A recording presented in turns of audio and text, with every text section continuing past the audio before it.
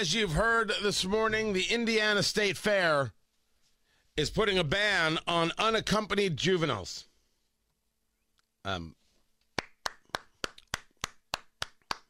Yeah. Don't look at us. If a bunch of 15-year-olds can't figure out how to act, engage a problem, you're going to see 15-year-olds told they can't show up without an adult. Someone's going to be responsible for you. You know why this is, of course, because children are not adults and someone has to be responsible for them because we don't allow them to be responsible for themselves because we actually care about kids. Now, translate that into any other place or part of American life. We care about kids. We don't let them advocate for themselves, or we don't let them decide for themselves because they don't know how. They're children.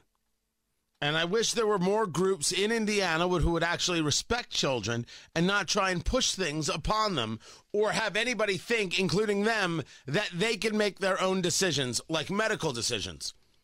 And then, of course, decisions on who they love. Oh, that's coming. Because we've discussed it many, many times here. Many, many times. This was a tweet. This gets heavy, guys. This was a tweet that was sent out by somebody who certainly has put out things that have become either have become true or they are true, has the data, has the research. Allison Walker, PhD. Understanding resilience strategies among minor attracted individuals. I'm sorry. Did you just say minor attracted individuals? You mean pedophiles. Oh, you want to come at me? You want to tell me how dare I? Bring the lawsuits. I'm good. It is what it is, and I'm not changing language to appease people who want to have sex with children. I won't do it. I'll stand up to you in court. I'll stand up to you on the street corner. I'll stand up to you here. I'm not doing that. If it means my job, so be it. Truth must prevail. And there are people out there who are super desperate to make sure children can consent to things that we all know they shouldn't be allowed to consent to.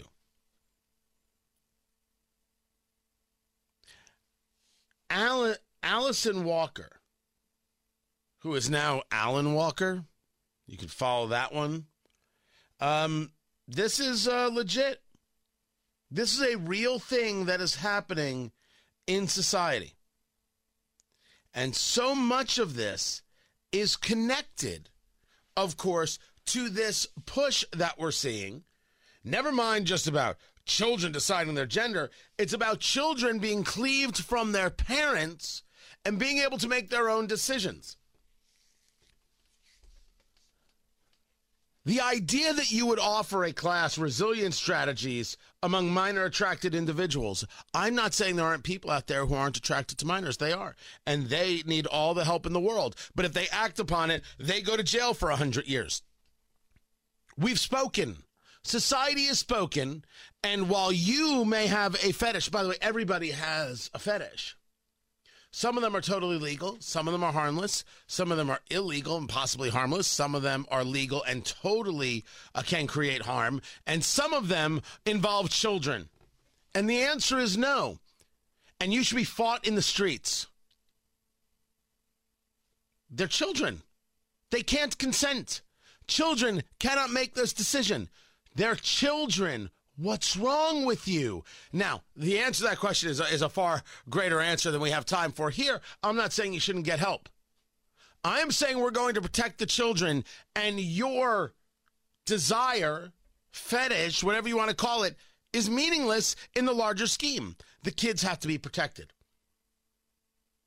If someone's having a class about resilience strategies among minor attracted individuals, this is the step towards trying to normalize it. No. No.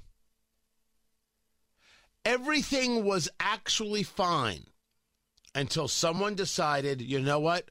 I'm sick and tired of only doing this on the college level. Let's go after the kids.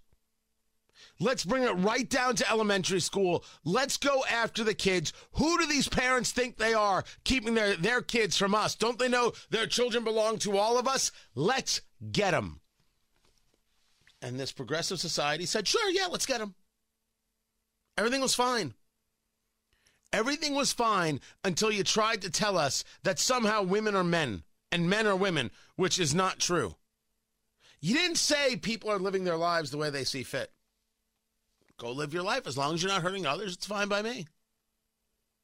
You said, let's go after the kids. And you're amazed that people are saying no. And then you call those people bigots, and you call them domestic terrorists, and you call them hateful, and you tell them they're leading people to suicide, their children to suicide because they're not providing gender-affirming this and that.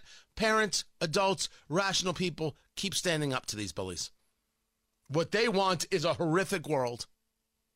What they want is a horror show. You're right. They're wrong.